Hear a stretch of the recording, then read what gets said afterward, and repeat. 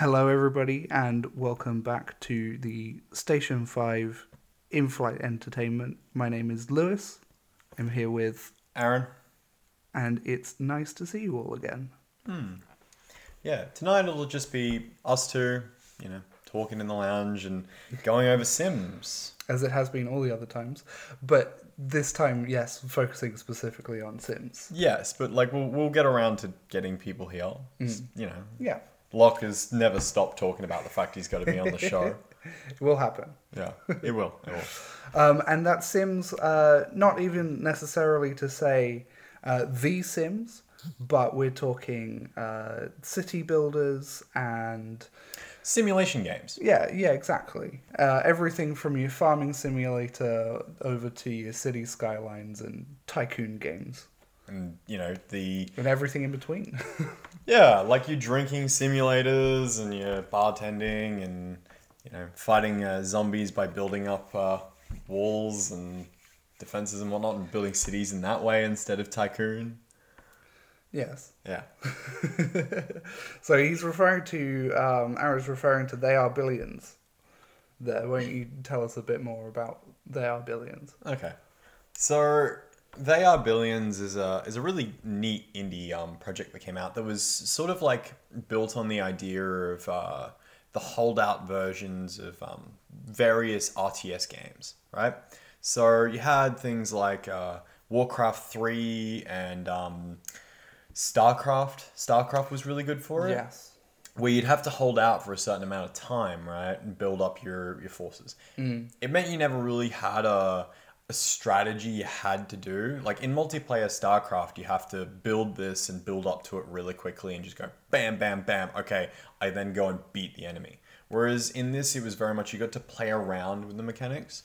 And They Are Billions took that concept and made it the core experience of the game, where you have to go about building up the most efficient base you can, but all of the buildings work against you being efficient. Yes.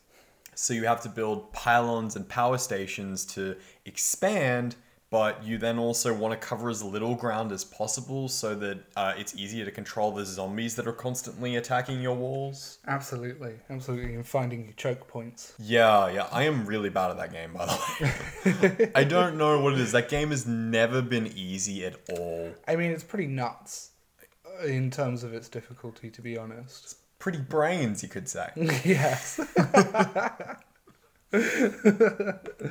But, so, here's my opinion on this game.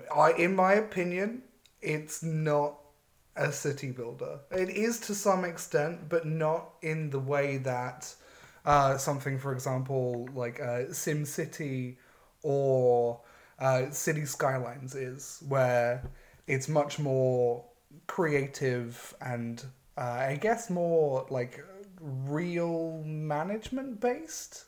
It's not So to speak. traditional. Yes, yeah, exactly. It's not a traditional builder that you would usually come across in most. Yeah, of the games. yeah, absolutely. And like I can see its appeal in being like a semi city builder in the same way that something like Age of Empires is, or Age of Mythology, those kinds of RTS. You build your building, you build your units, and then defend against something or someone.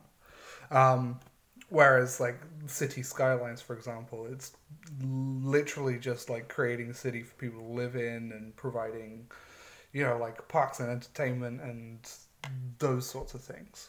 The one of those games I had fun with, because I traditionally have more fun with the semi builder, I think, because there's a lot more elements that come into the semi builder, whereas I feel like the normal builders can kind of run out of a little bit of steam at some point. Like I feel very much like you build this city and that's great, but very much like where do you go from there? Whereas a lot of the times when you're building those in the semiscapes, you build this city, you take your troops and you go and murder somebody else. Yeah. Whereas for me, I'm very much on the side of your traditional city builders, particularly City Skylines. Where, for me, when I play cities, I sit down and I say, okay, what kind of city do I want to build? Do I want to build like a particularly green city or only stick to certain kinds of stuff in the city, And with City Skylines, with recent expansions, you do have that opportunity to, create the greenest city you can with like recycling centers and like instead of dumping all of your sewage into the ocean, which is often the case, there's a piece of technology. It's literally like a little pit that sewage water flows into, and it filters it out and cleans up your ocean a bit, and that's based on like real technology too. So what you're saying is that you kind of like the methodical. I guess I like the realism of it, and like City Skylines even gets used to teach like city planners and like those kinds of people who work in government and council like in real life. Bit like how Minecraft is used for architects. Yeah. It's absolutely an architect's dream, Well, what's really interesting about that is that the game that you would then really enjoy if you enjoy those sort of genres would have been Jurassic Park. Oh, yes. That was the pinnacle of like those builder games. It totally was. Yeah. Though a little bit tame for my tastes. I'm kind of one of those people that likes to place each individual bush and plant and I guess you could say I'm quite anal about it. So what you're telling me is that you didn't like the fact that there was some streamlining for once? No. Streamlining in city builders is bad. I want to be able to place my bushes, goddammit.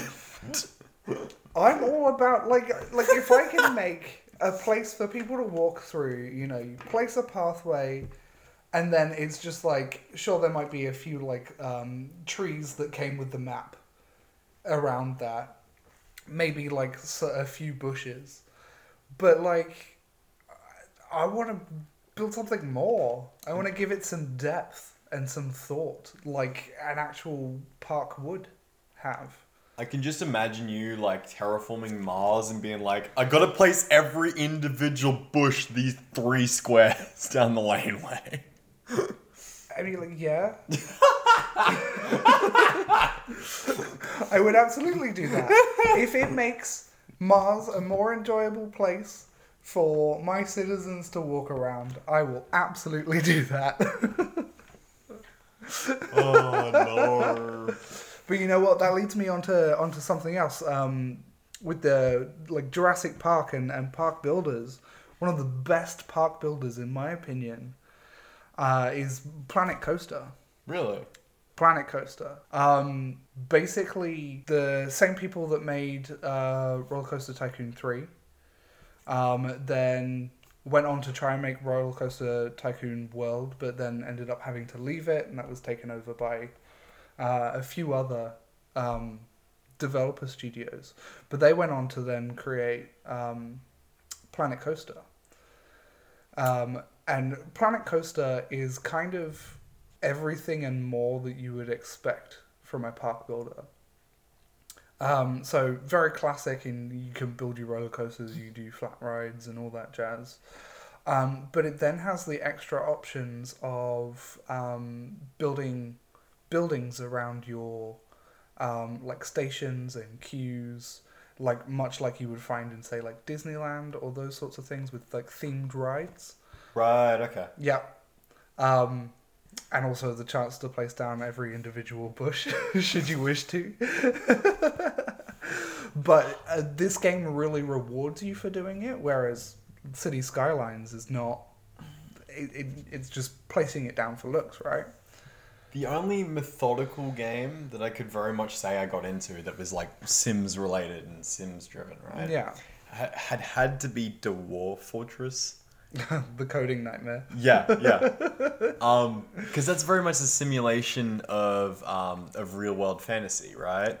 Yeah. In the sense that you have all of these dwarves that are just like the reason that game is so old and full of code. Like this game came out years and years ago, made by one guy. For those of you who wouldn't know, because you need a textbook flight manual to play this game. Oh, there is literally a textbook. Yeah, I have it. I still like have trouble.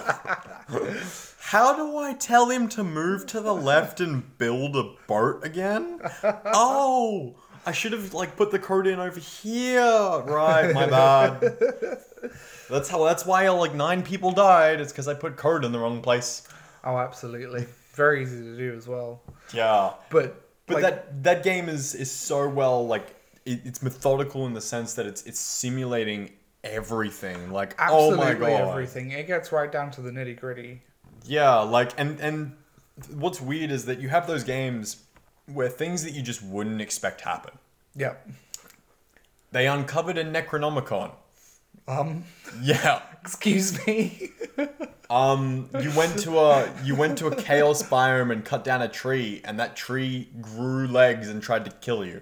Like brilliant. There was this one thing where one of my friends was not at war with goblins, and so the goblins had come in and trade, and trade was great. The place was prospering, everything else like that. And then one human guest got too drunk and like beat someone to death. Oh no! And started a huge war. Oh no! Yeah. I mean, that can happen. Yeah, but that's just like the chaos of simulating an entire world. Like there's 100 years of history that happened before you play this game that is simulated before you even step foot on the map. It's crazy. Wow. Yeah, I don't even know. And then that's why like learning how to play this game is very much a reward in and of itself because you have those stories, right? But that's the only game I've ever been able to get down to the nitty gritty.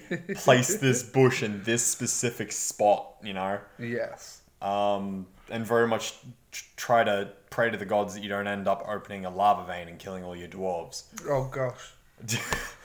No, the amount of games that end in horror. Oh. Specifically, liquidly fiery horror. You watch a lot of fantasy movies. You know there's 1 million dwarves for a reason, my dude. There's a huge occupational hazard.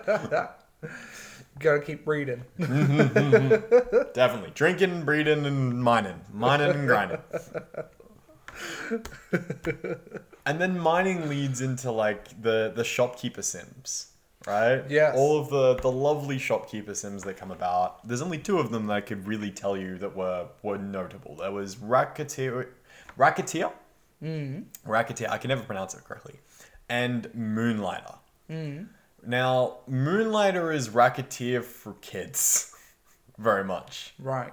Because Moonlighter focuses on the dungeoneering aspect, whereas Racketeer actually focuses on the the shopkeeping aspect in terms of like communicating with different people and being able to find the items they need and developing that relationship. Yeah. Whereas Moonlight is just like, I go down into a dungeon, I kill a bunch of things, I bring it all back, and I sell it at a profit. Yeah, absolutely. And they're both really fun games, but the simulations are completely different. And yes. And shopkeeper sims are kind of moving into the realm of VR as well. Particularly one, I can't remember the name of it off the top of my head, but essentially you were like a blacksmith. People come in, they order a specific thing, you take your hammer, you take the relevant materials and just like do blacksmith things. Smash them together and it becomes like a sword or whatever. And you give it to them and they give you money. Yeah. But with shopkeeper simulators, I very much see it almost becoming like a near like exclusive VR experience, you know? Yeah, it's because it's a very it's a methodical, relaxing loop. Like yeah. You know, and that's what a lot of simulation games are. It's this rewarding loop of gameplay. Like the truck simulators, right? Yes. Like Elite Dangerous is the pinnacle example of what can happen when you play truck simulator games. Absolutely. How many hours do you end up losing? Who knows? I was just like, I turned the podcast on. I turned the Station 5 in-flight lounge on. And then I just drove cargo about for 6 hours. Like, Absolutely. With like extra options if you want to, you know, like become a bounty hunter or like steal important information from planetary bases. And anyone who wants to know how well that went can always listen to the Spaced Out episode. when Lewis goes hunting with photon torpedoes. It was what was it? Pulse cannons, Yes, that was it. Pulse cannon. pulse lasers. I still have so many problems with that. I did not do well, to say the least. But then you have things like Chipotle, right? Chipotle is about traveling across the country in a really ruddy, broken down car that you have to like constantly repair. Oh, do you mean jalopy? That's it, jalopy. Chipotle is Gonna a have food. to. I'm gonna have to edit that. That's really embarrassing. Chipotle is a food. It should have been called Chipotle. No, but it's based on a real car. Yeah. Like, because it's what, Swedish or Norwegian or something? Yeah, and it was based on a car that constantly broke down all the It's time. probably not even jalopy, it's probably jalopy. Yeah, something like that. Yallopy. But like that car specifically was known to break down. So Yes. someone simulated a game Absolutely of a driving this car across country and how much it would break down. Yeah. And it's a really good sim. It's brilliant. I don't know why. That's the biggest thing about simulation games. I don't know why they're great. I don't know why I play them, but I just do. Like, either it's like, depending on what you're playing, it's like weird physics, or, you know, the potential like hyper-realism of things like Farming Simulator, or, you know, like those sorts of things. Maybe it's like the idea that you're escaping into a different everyday, right? Yeah, totally. Or maybe it's like doing something that you don't actually get to do that you'd quite like to do. Yeah, like bartending. Yeah. Yeah, we both know I have way too much experience with bartending games. You really do. I really do. I've sunk about 100 hours into bartending games, and I'm probably gonna play another playthrough of them soon. Gosh.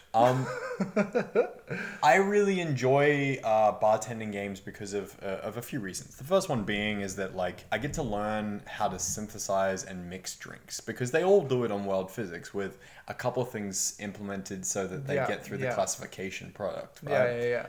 But like I learned how to mix pile drivers and blue stars and sugar rushes, which are all different names for very common drinks that are like through those games, right? And the reason I really enjoyed those was because I got to, you know, listen to really interesting stories from different people, right? And I think that's why those games where you become like a bartender or a coffee shop attendant, or you know, like the ones where you have stories organically come to you about real people you can relate to, even if it's in a fantasy setting. Yeah, absolutely. Like Coffee Talk has, like, in the demo, because this game still is in development, it's great. Can't wait for it to come out.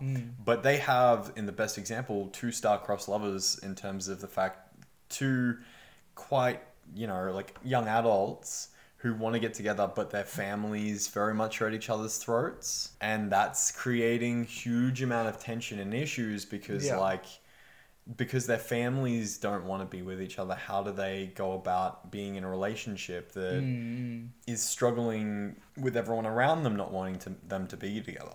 Yeah. You know? And then you having to try and give advice for that, right? Like, that's tough. That's a big deal, yeah. Yeah. Jeez. So that's why I really enjoy those, because those things will also come up in life. Like how often you'll have something that you've simulated in a game and... Yeah, it's weird how sometimes like that happens. There's a bit of like IRL crossover. Yeah, I think that's because a lot of games are built to try and feel as authentic as possible, because we can't live as many experiences anymore as we used to. I mean, you can't give like a good experience without having it based in some kind of, you know, IRL human experience or interaction. I think that's why so many people enjoy video games, is because of like not only the escapism, but also because you get to experience all the things you read about, all the things you've heard about. Yeah, absolutely. And in a way that you're very much like attached to it. Like I've never been more absorbed by something than it has been video games in some cases. Like you'll remember you read a good book and you're like, I was absorbed. But when you play a good video game, you end up being like, it's not the character, it's I went and did that. Yes, absolutely. And like that's very much a thing for me. Like I used to get so absorbed in books, but now video games are my books, you know, just told in a visual style where I get to input what the character's doing. Well, the biggest thing is that like I think a lot of people don't appreciate how much of an art form that we've jumped towards because Absolutely. it's still like video games are still in this crux of people going, oh, they're for kids. Yes, definitely. Whereas, you know, so many adults are playing and so many games are geared more towards adults, you Yeah. know, with, you know, like deep and emotional stories that you just wouldn't show to like a 10-year-old or whatever. Heck, even like you know, some of the things that you wouldn't show to a 10-year-old at all, like, you know, Grand Theft Auto and Red Dead Yeah. Redemption, Yeah. like these are not child games at all. No, but they are very commonly played by children. Yeah, that's a subject for another story. That's the whole I want to be older than I am kind of problem. Yes, and also parents who don't do video games just not really checking the content of the stuff that they get the kids. Yeah, I have to give credit where credit's due. Like my parents very much were like, you need to like they mediated the games I could play. Yeah, absolutely, mine as well. And I think that's a stance to some degree on what one should take because you never want to expose kids to things that they shouldn't be doing. Totally. But the difference is that like some of these parents would never let their kids watch, you know, like specific movies because of the ratings on them. But then let their kids play similar things in GTA 5, Red Dead Redemption and those sorts of things. And then complain when it's too violent or, you know... There's a rating on the box for a reason. It's a Absolutely, classification board. just like with movies and just like with TV. Yeah. That's why I do appreciate EB Games' stance on video games. They're very much like you need to have proof of identification to buy those games. Yes, absolutely. I mean, just like you need proof of identification to go see a movie that's MA15, for example. Or to buy a lighter, for example. Yeah. I forgot the other day you had to have identification for that. I was like, oh, yeah, sure. You know, pulled out my ID. But, yeah. like, I didn't realize that, you know, you had to be over 16 to own a lighter. Same goes But for knives. It makes sense, though. Yes. And it's you know, it's very much... If you need to be 16 to earn a lighter, then why are you playing a game that is way too old for you? Absolutely. With the drugs and the sex and the violence and the, like, you know, like real world weapons in these games. You know, like Call of Duty games are not for, you know, 12-year-olds and yet so common.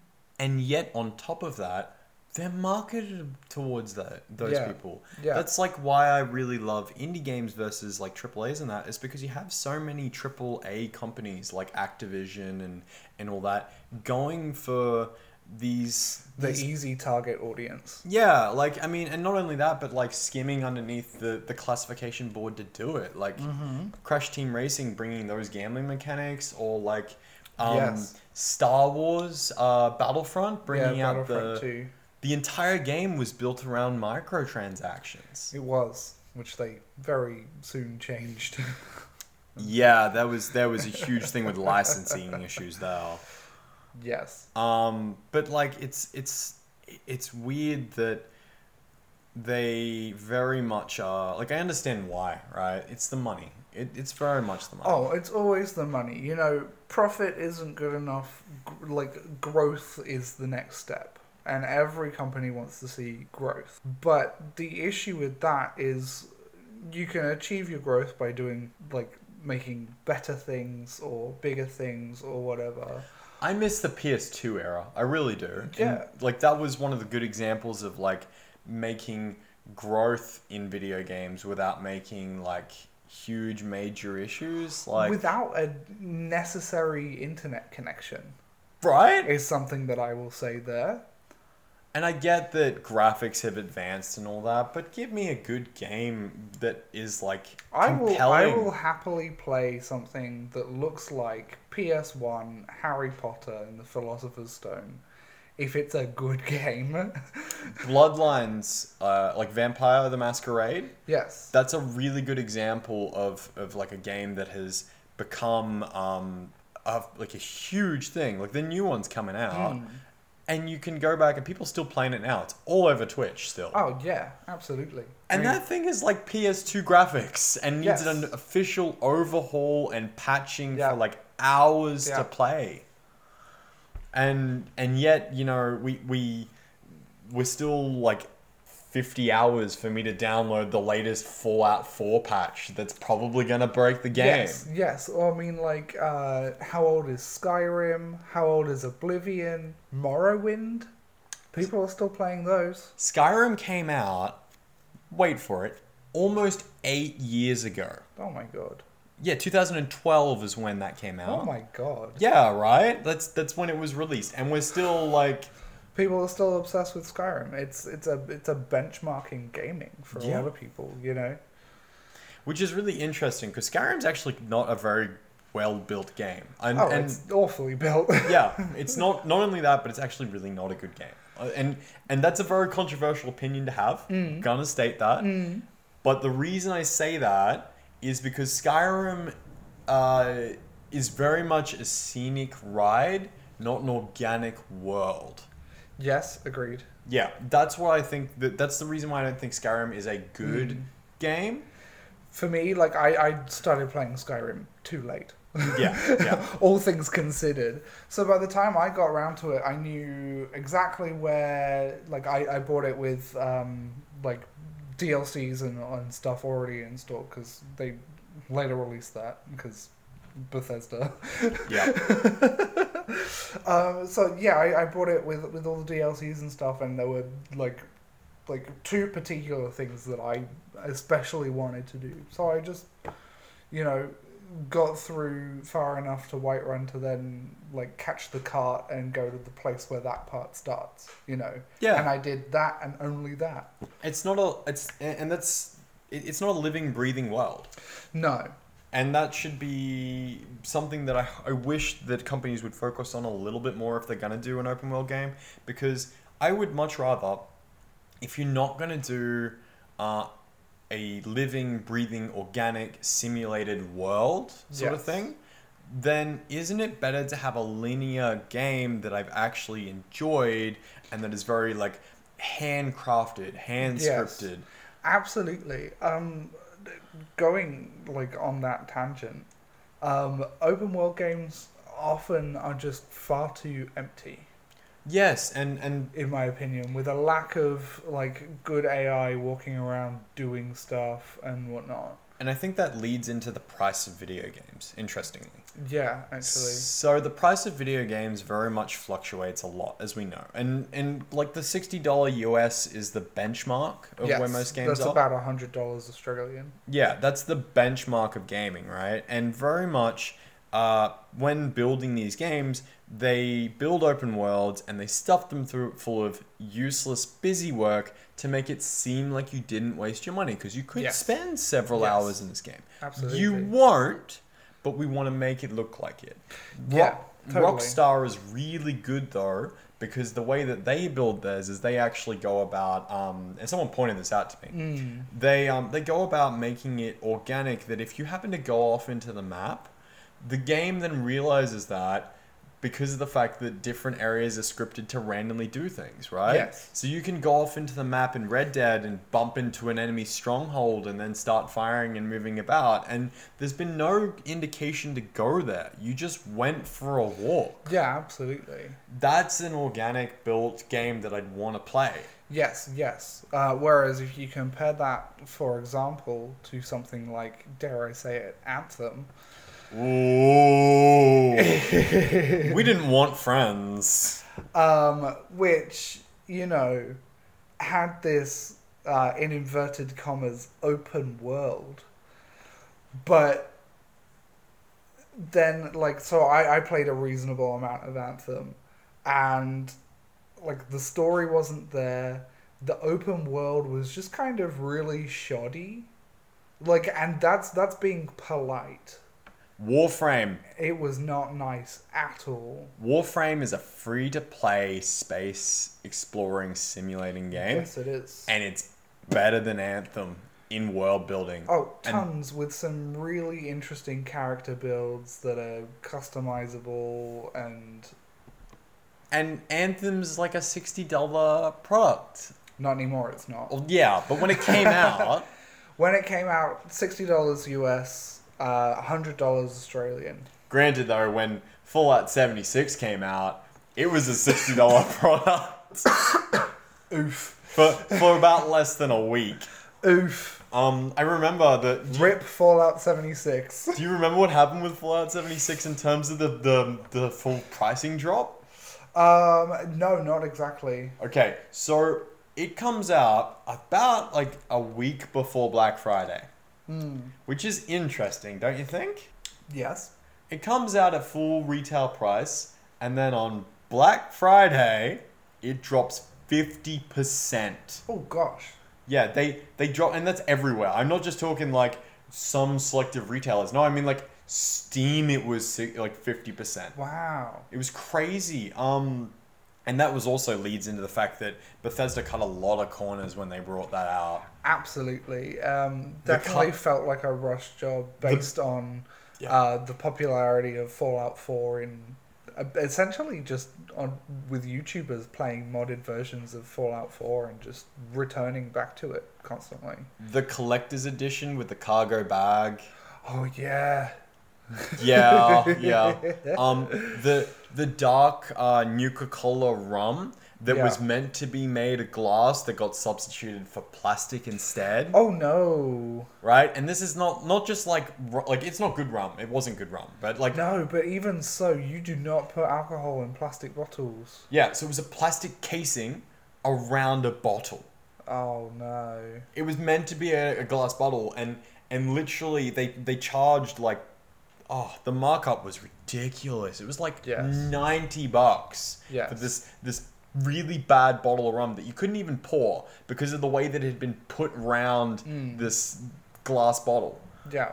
Wow. It was atrocious. And not only that, but all the marketing material made it look like glass. Yeah. I can't wait for Bethesda to release a full game soon. Wait, they released a full game? No. Which one? They try. And then they get upset at modders who fix their games. Yes. I mean, like, if you can't live with the mistakes you've made and identify them... You know what's even worse, right? They can't deal with that. And then you have people like the guys who made Bloodlines who packaged the actual mod with the game. Yes. That's awesome. Yes, I do hope that they paid that modder. Oh yeah. They paid them definitely. But like even these days, right? So they re-released Skyrim a few years ago, the Skyrim Special Edition for like consoles and stuff. It still has the original problems. It still has the original problems. However, they re-released it, but with modding capabilities for consoles, because that was something that was like really missing. Because, the ultimate experience with Skyrim is how much can I mod it before it breaks? PC! Which was only doable on PC, but they released Skyrim Special Edition. That's what stopped me playing Fallout 4. I modded it till it broke. Oh no. I had a lot of fun doing that. So much fun. I had the rigging ability to like put legendary upgrades onto guns and like edit all the pieces. I had this like sniper rifle machine gun that fired like 5 bullets in one shot and killed things. It was great. It was amazing. Yes. Like I do like what Bethesda were kind of going for with Fallout 76 in terms of making it that kind of like Ark Survival Evolved Rust type experience. They just didn't do it well. Yeah, shock horror. They were trying to just sell games and pretend like we didn't notice. Yeah. All of the No Man's Skies. Yeah. Yeah, like the No Man's Skies and the freaking all of the promises that are just made by these guys. That happens so much. It's like I can't watch marketing anymore. Like it does unfortunately happen so much, but it's just kind of a part of the video gaming industry. We have these conferences and those sorts of things where these people come to show off what they've done, and for the most part, they're pretty damn proud of it. Yeah, like I get it. And they absolutely should be. A lot of effort goes into these things. It's just the little bits that, like really, really bugger it up for everybody else. For example, like, given enough time, Hello Games would have had multiplayer for No Man's Sky. I mean, they have it now, right? Yeah, they have it now. 3 years later. Yeah. But a lot of that problem was because they were directly partnered with Sony, and Sony had already given them 5 years to get this very ambitious game out. And then when they couldn't hit that, Sony went, all right, we're pressing the button. Yeah. It's very much a pressure for profit growth over, here's something that we did that we really think that you'd all enjoy. There's definitely that's the feeling from the creatives and from the devs and whatnot. But you've got your corporate upper management, I'm an accountant blokes and women that are just going, all right, we need more. People who buy shares. Best example. Absolutely. That's very much like where the gaming industry goes, is that the people who buy the shares, they want to make sure that they've always got growth, right? Yes, absolutely. And then, at the end of the day, they kind of get a bit of a say as to what these companies make as well, If you have enough people that don't like FPSs, for example, that publisher will never publish an FPS. Yep. Or someone doesn't like RPGs, so they specifically push voting away from those things. It's the same case for like movies, for example. You have a board of like directors, essentially, not like actual film directors, but like a council of people that go, okay, yes, we will make this movie. And then you have J.K. Rowling, who just is like, I'm gonna make this movie. I mean, she could fund a lot of it herself. Yeah, well, the problem... I found out something interesting. I know Did you now? Yeah, the whole reason that the Crimes of Grindelwald series has been a bit hit or miss... Fantastic Beasts and Where to Find Them. Yeah. With a surprise Dumbledore, spoiler alert. Has been because she's struggling to interpret her books into movies. Because if you look back at the... Well, she's not a scriptwriter. Yeah. She writes prose. If you look back at the Harry Potter movies, the reason why those were so successful was because the fact that, they had screenwriters that were adapting the books that she'd written. Yes. Now that she's writing directly, it's like... I mean, like, she does have help. Yeah, and she does okay, but it's just like there's the reason why some of it's going to be a bit hit or miss. Absolutely. I actually watched the other day, because it's on Netflix now, The Crimes of Grindelwald, the second installment. How did you find that? Like, I didn't hate it for the most part. The thing that really did bother me, though, was the surprise Dumbledore brother. Whether or not that is actually true is another story, but that just really bothered me. The thing that bothered me about that movie was, outside of the false starts and the restarts and the false starts... Yes. ...was the fact that movie wasn't... there was nothing to say to it that, hey, this is part one, right? I went into that expecting a full movie, and I walked away from that feeling like I got a part one to a series of movies, and that I wasn't satisfied with that part one. If I'd gone and saw the Lord of the Rings part one... Yeah. That's a satisfying part one. Absolutely. Whereas Crimes of Grindelwald... Despite no Tom Bombadil. Right. Crimes of Grindelwald. I don't know, I guess number one, Johnny Depp is not my Grindelwald. Yeah. That for me is entirely an incorrect choice. He is kind of, in these kinds of movies, an outdated actor. I hate to say it. Not to mention some of his out-of-career issues. I hate to say it, but I think some of the actors that we've very much grown up and enjoyed are on the way out the door. I mean, yes. I do think that it is time to make way for some fresh faces. There have been some making There've way. been some brilliant ones, Um, but like actors like for example Johnny Depp, who have done the Jack Sparrows and the, you know, those really weird quirky characters that just immediately you're like, yep, that's Johnny Depp playing another quirky character. You know, He's a bit typecast at this point, isn't he's he? not. It's got to a point where it's not believable Yeah. anymore, which Yeah. is my real problem. Immediately, I just identify Johnny Depp playing a character rather than, oh, hey, that's Grindelwald, or oh, hey, you know, that's the Mad Hatter, or whatever. I will say the two characters, actually, yeah, there's two characters that I can believe are Johnny Depp. Yes. Jack Sparrow, Yes. because it's very easy. I Unfortunately, mean, like, that is probably his most iconic role now. yeah, unfortunately, the problem with Jack Sparrow comes into the fact that they made him the center focus of the movies. Yes. He was very much an amazing supporting character. He was supposed to be the Errol Flynn type. Yeah. And then they made him in the later movies after Will and Turner Elizabeth Swann. Yes. They made him the main character of the fourth movie, for example, and that didn't work. Honestly, they should have just stuck at 3, Yeah. in my opinion. The fifth one wasn't too bad. The fifth one was okay. Okay, didn't say it was good. I kind of enjoyed Barbosa. No. No? What? No. He made that movie. Like, he did really well in that movie. I love Jeffrey Rush as Barbosa. Yeah. However, Oh? the whole Pirates of the Caribbean thing is so tired.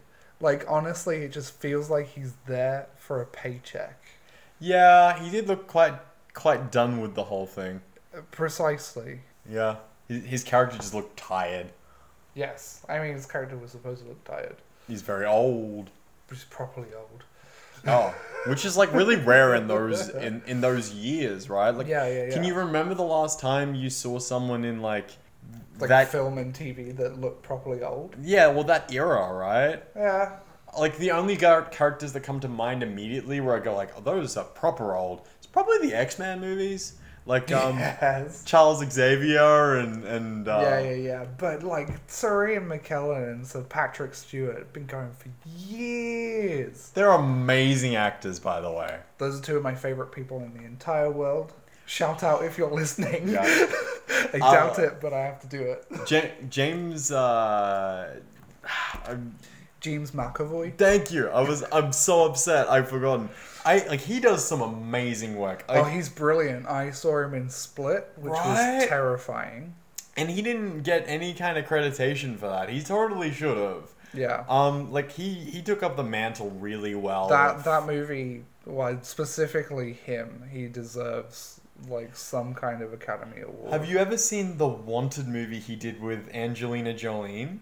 No. It's amazing. So it's about these assassins that curve bullets. Okay. Right. Fun. I mean, And- that is a thing in real life. Yeah, but like they curve bullets round corners and all that, and then they go about killing people that weaved that there's like in the weave. There's a secret code in weaving clothes that tells them to go and kill people. It's like weaves of fate. What? Yeah, right? Like it's such a bizarre concept, and it's so cool. So he goes about like killing targets and like bending bullets until he ends up being like set out to go kill his the person who killed his father. Oh. And Angelina Jolie is like the his mentor, which is True. That's weird. yeah, Interesting. right. Like you should watch it if you get a chance. It's great. Yeah. I think it came out in 2008. Okay. It was a very like a quiet release. Quite old. Yeah, yeah. I still love it, and I've seen it on Yes. Blu-ray. But like it's also a story about realizing your potential and becoming the person you were meant to be, Yes. and realizing that you can rise above the shit situation you're in. Yeah. So like his character very much is in a simulation to some degree Okay. of a horrible life. Like Yeah. he goes to work. He very much is an accountant. Yeah. He's dealing with these post anxiety issues. And then he comes home and his wife, his wife is cheating on him, and he's broke all the time. Bloody hell. And then he finds out that this anxiety disorder that he has, that he's been taking meds for and has attacks with, gives him assassin bullet bending superpowers. Fun. It's kind of like Limitless, but with more killing. Yeah.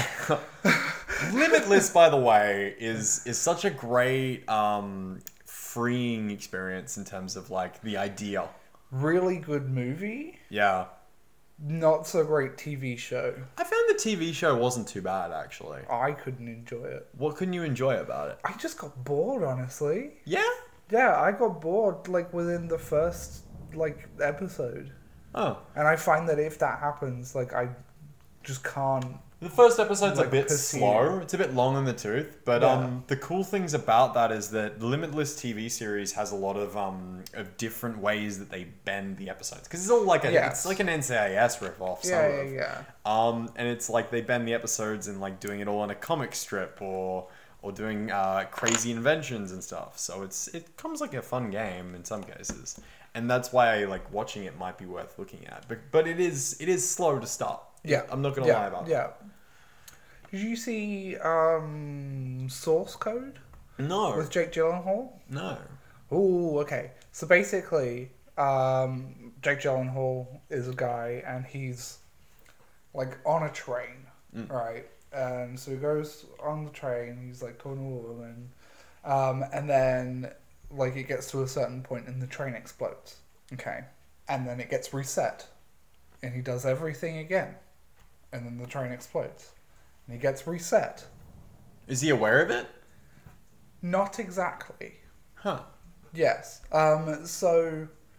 Like it keeps going through and through and through, and eventually, like after a couple of times, he starts trying to figure out why the heck the train keeps exploding. Keeps all his memories from the previous like run through, but each time when the train explodes, he gets reset, so he can keep going, and it becomes like more and more of like a dire situation. And Supernatural? Do you remember that episode? I haven't seen Supernatural. Oh. I was going to say he is cast alongside Emily Blunt. Really? Yes. That's an she's interesting the cast. female. She's the female lead in that movie. And it's Yeah. really good. I highly recommend it. He does eventually realize that he is in like some kind of simulation type Groundhog thing. Day. Yeah. I will leave the ending of that movie in case anybody hasn't seen it, because it's very good and a really neat concept. Well, the neat concept, interestingly enough, was explored in Supernatural with the Groundhog Day. So the brothers, Dean and Sam Winchester, are both going about trying to investigate a very weird and strange goings on at this mystery spot, right? For those of you who don't know, Supernatural is very much about, looking into the supernatural horror and trying to combat it. And what ends up happening is that they end up getting trapped in a loop where Dean dies every day. Oh gosh. And Sam has to try and like figure a way out to stop it. Oh gosh. So Dean gets like hit by a car and has like a piano dropped on him another day. Gets electrocuted by his hand shaver. Slips in the bath. Like, Okay. just a lot of, yeah. Similar thing. Russian Doll. Ooh, that's a That's a lot deeper. yeah. Like the Supernatural one's humorous. This Yes, one's like, but ooh. but in terms of the dying every day by different methods and trying to figure out what the bloody hell is going on, We'll be walking into Black Mirror in a minute. possibly. Yeah. Talking about scary simulation games, though. Oh no. For those of you who have ever wondered, the dark web has a series of simulation games. Right? So a lot of people like to find out or know what the dark web is. Now, for those of you who don't know... Use at your own discretion. Yeah, for those of you who don't know, the dark web is very much the underbelly of the internet. You have 3 layers. You've got the top layer, which is where we all kind of mess about, Facebook, sort of stuff like that, very normal stuff. The deep web is when you go out searching for something, maybe end up down a rabbit hole that website you shouldn't have really been at. And then, like if you were looking for something specific, that's what the deep web is, Yeah. right? And then the dark web is all the things that like you're not meant to see and you really shouldn't see. Like the hip people and Yeah, like it's very much the communicating in a way that we shouldn't. And they very much explored these things in the dark web games which came out. It's called the game Welcome to the Game and Welcome to the Game 2. Damn it, I just lost the game. Yes, you did. And those games go about you having to navigate the dark web without copying all the issues that come with that, right? Like getting kidnapped or shot or everything else. And it's a very interesting thing. So if anyone is ever going to be curious about it, go do that instead. It's much safer. Much safer. But those are simulation games I never thought I'd see. Which is really interesting that simulation games sometimes allude to things that you just like don't see in video, like you don't see in any other medium. Yeah, absolutely. I mean, even like these kinds of video games really and truly can be some kind of like AR, for example. You know, you've got things like geocaching. Dating sims. Yeah. That's a really good example of something I'd be like, what? Yeah. I once saw a dating sim that was hilarious. It's called Speed Dating with Ghosts. Okay. And you go about like it's literally what it says on the tin. You go out speed dating to one of those events and you talk to various ghosts. It's weird. And then like how Sure. they died and like what their interests are. Like, and... are we talking ghosts like nearly headless Nick? Yeah, like ghosts like nearly headless Nick. Like, Okay. right? Like what a weird concept. With like great nicknames as well. Yeah. Like you'll have to look it up. Like honestly, that game is on Steam. It's great. Brilliant. Yeah, and those are things that simulation games allow us to explore in so many different ways. So it's interesting that it doesn't always have to be the most realistic thing. Absolutely, and there is a simulation game for everyone. There's a simulation game for podcasting. It's called Doing This. Yes. We live in a simulation. This is in fact The Matrix. The Matrix. Have you heard of brain in the jar theory? No. So brain in the jar theory is the theory that put it this way actually, it's more you or me or one particular individual is simulating the entire world, right? Yeah. Okay. So the idea is that your brain has been removed Right. and has been put in a jar to simulate the world, right? And the theory is Who that... would do such a thing? Well, here's the interesting thing, is that the theory is that you're in a simulation in order to go through a series of tests and trials before you become immortal, right? Because the human race has discovered immortality, Sure. and then they want to make sure that people have lived enough lives that they're not going to be a danger to society once they leave, right? It's very much Okay. you've explored the life from so many different points of view for specific reasons that it means that when you come out of the simulation, you can then live life as a citizen, okay. right? Does this explain why some people remember their past lives and... That's the theory, right? Like it's Okay. very much that's why simulation theory is Well, cue my existential crisis. right? Like I'm Lewis, you were simulating Aaron. Like how weird is that thought? I don't like that thought. Neither do I. I'm going to stick with The Matrix Yeah. in that something else is simulating it and we are just batteries. Yeah, that's okay. Yeah. I feel That like makes me feel a little better, though not great, Yes. admittedly. so the difference being is that one we're immortal, one we're not. Isn't that a great thought? Immortality is overrated, Yeah, in true. my opinion. Really? Yeah, absolutely. I think immortality would solve a lot of issues though, right? Because once we have immortality, Sure, it we're able would, to... But, right, is it a true immortality? Does the body still break down? And the other question is why does the mind break down? Why does the mind break down if immortality is achievable?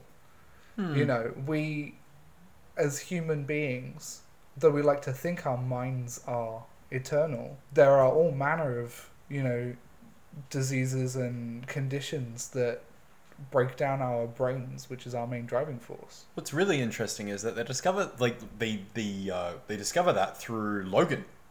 Yeah. Do you remember Logan, how they talk about how his mutation, because he's lived so long, is starting to break down and change, Yeah, and that's yeah, why he yeah. can no longer do the things he does.